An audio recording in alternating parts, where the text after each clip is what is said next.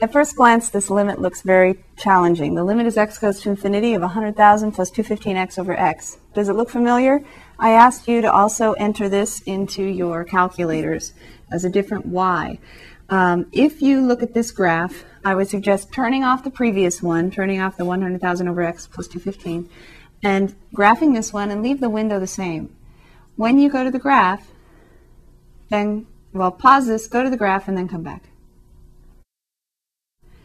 Coming back, did you see that you actually looks like you have the same graph as before? And it looks like these values are leveling off at y equals 215. And if you want to be sure that it's the same graph, then you could go back and turn on the other one and graph them both together, and you'll see that you only have one graph for both of them. You need to turn off the first to make sure this one is showing up in the same place. Then go back and turn on the other one, and you can see that both of them together make the same one graph. And you can see that algebraically because 100,000 plus 215 over x, 215x all over x could be written as 100,000 over x plus 215x over x. Can't I divide that into two different fractions? Two different rational expressions are called. So I have 100,000 over x. And can x equal 0? Right here, if we're dividing by x, it's telling us don't divide by 0, right? So x cannot be 0. So I can cancel these two x's and get the same stupid function, right? The same silly function, 100,000 over x plus 215 turtles. So we have the same function, just written in a different form. Usually, when they ask you to evaluate the limit as x goes to infinity, they're going to give it to you in this form. Now, you could rewrite it sometimes by dividing the denominator into the numerator and simplifying. Then you have a limit that you know how to do, because we had that generalization. A constant over a variable, when x goes to infinity, this thing goes to 0. And then you just have 0 plus 215 is 215. So one approach that's taught for finding the limit as x goes to infinity or x goes to negative infinity, remember if x goes to negative infinity, it still goes to 0. One approach is to, if you can, take the original expression and rewrite it so you get it in a form where you can evaluate the separate limits, the limits separately. So the first limit is 0, and then you have plus 215. So that's one technique. The problem is that technique doesn't always work, but we'll see that coming up in the future. Let's do another example. This time we'll do the limit as x goes to negative infinity, and we're going to do 200 minus 3x squared all over x cubed. Is that what I want? No, I want x squared, sorry. All over x squared. The limit as x goes to negative infinity of this expression, 200 minus 3x squared over x squared, is the same as the limit of the two separate terms subtracted, like this. Divide the x squared into each term, and you get 200 over x squared minus 3x squared over x squared. So you get the limit as x goes to negative infinity, 200 over x squared, minus, what's 3x squared over x squared? X cannot be equal to 0, or it wouldn't work in the domain of this function. So we can cancel the two x squareds, because since x isn't 0, x squared over x squared is 1. So I have the limit as x goes to negative infinity of 200 over x squared minus 3.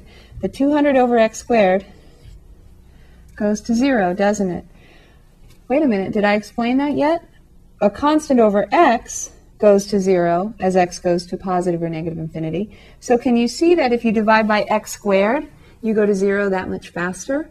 Because now, instead of dividing 200 pizzas by the entire world, take the entire world's population and square it, and you get 0 to 0 even faster, right? Now, when I think x goes to positive or negative infinity, it's helpful to just think the entire world's population, because that's pretty close, right? That's in the billions. So 200 over a billion squared would be going to 0 pretty quickly, wouldn't it? So 200 over x squared goes to 0 as x goes to negative infinity, and then I have minus 3 left. So I have 0 minus 3. My limit at infinity is negative 3.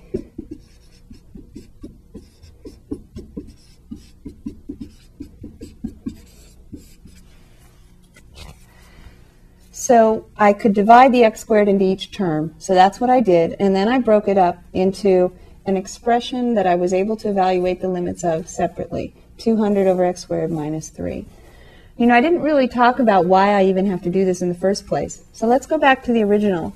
If x goes to negative infinity, I have 200 minus 3 times negative infinity squared, if I want to think about it like it were direct substitution. So I would have negative infinity over negative infinity squared.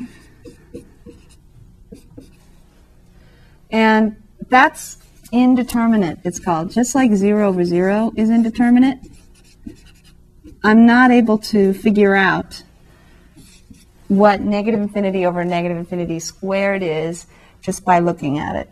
Now, over time, you'll probably get a sense of, well, if infinity is being squared, isn't that a lot bigger than infinity? So you might think, oh, that goes to 0. But then it doesn't, does it? Because look what we have left, negative 3.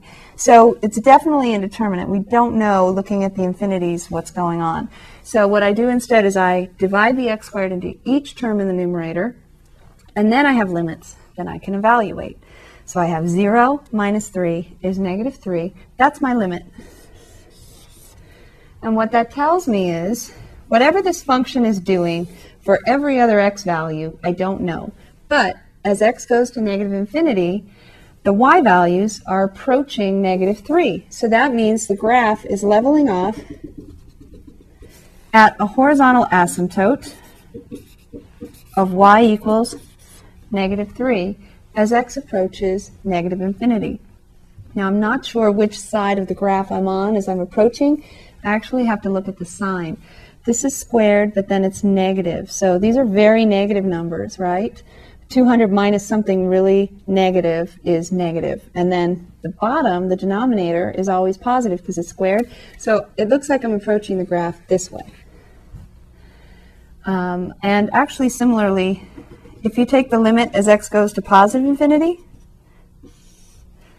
you have 200 minus something very large. So you have negative again, and then over something positive. So if you were to graph this, 200 minus 3x squared, in parentheses, divided by x squared, I didn't talk about what happens in the middle, but on the ends, it looks like this. It levels off at the line y equals negative 3. And I can actually see that I have a vertical asymptote at x equals 0. And it's x squared. So let's see, I have, when x is 0, I have positive over positive. So it actually crosses up, doesn't it? Like this. And my two zeros right here come from the numerator being equal to 0. I'm going to go through all of this with an example in the future. But because this is x squared, it has at most 2 possible zeros. And because I know that I have a horizontal asymptote down here, and my graph is going to positive infinity as I approach the vertical asymptote, then that means I must cross the x-axis at these 2 points. So I didn't look at details, but I think the graph would probably look something like this if you were to look at it. And what this limit at infinity is showing me is the behavior right there. As x goes to negative infinity, very negative numbers, the y values are leveling off to approaching negative 3.